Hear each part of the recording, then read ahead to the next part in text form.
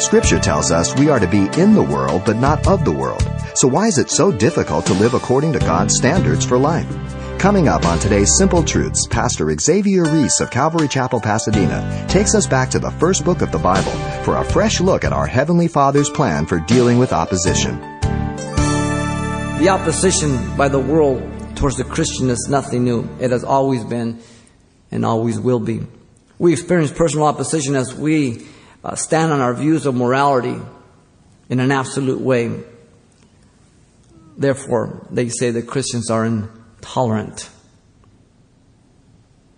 We receive heated backlash when the Christian declares that marriage is between a man and a woman. They say that we are judgmental. We are responded to in a weird way when the Christian chooses to homeschool their children rather than polluting them and endangering them in the failing public school system, declaring that we are puritanical and out of touch with reality.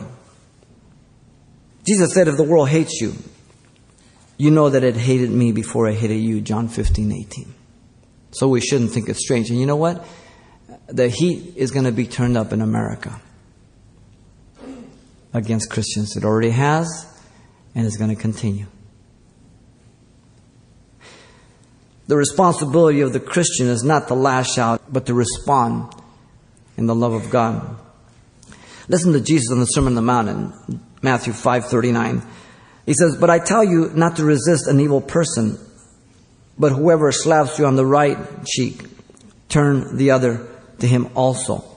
Now the context is attempting to provoke you to respond violently for your Christian faith, hitting you on this offensively to provoke you.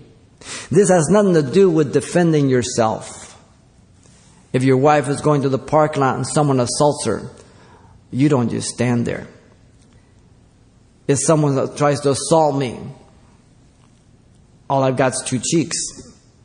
After that, then I have to lay hands on you. So the context is very important. All right? We're to be gentle as doves, not clumsy as ox. We're to be spirit controlled, allowing God to use the situation for the furtherance of the gospel.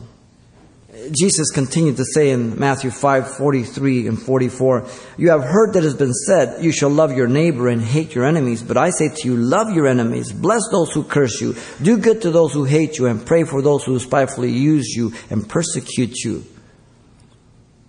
When we get opposition in any way, from politicians, from homosexuals or liberals or whatever it is, we don't curse them, we pray for them. We pray that their eyes would be open. We pray that God would intervene.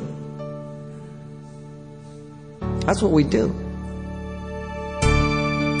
You've been listening to Simple Truths with Pastor Xavier Reese, a daily devotional of the enriching and precious truths found in God's Word. Hear this program again by following the radio listings link at CalvaryChapelPasadena.com. The studies you hear on Simple Truths are also available on CD. Give us a call at 800-651-8352 for information on how to receive a copy.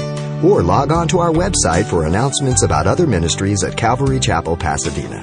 It's all at CalvaryChapelPasadena.com. And join us next time for more Simple Truths.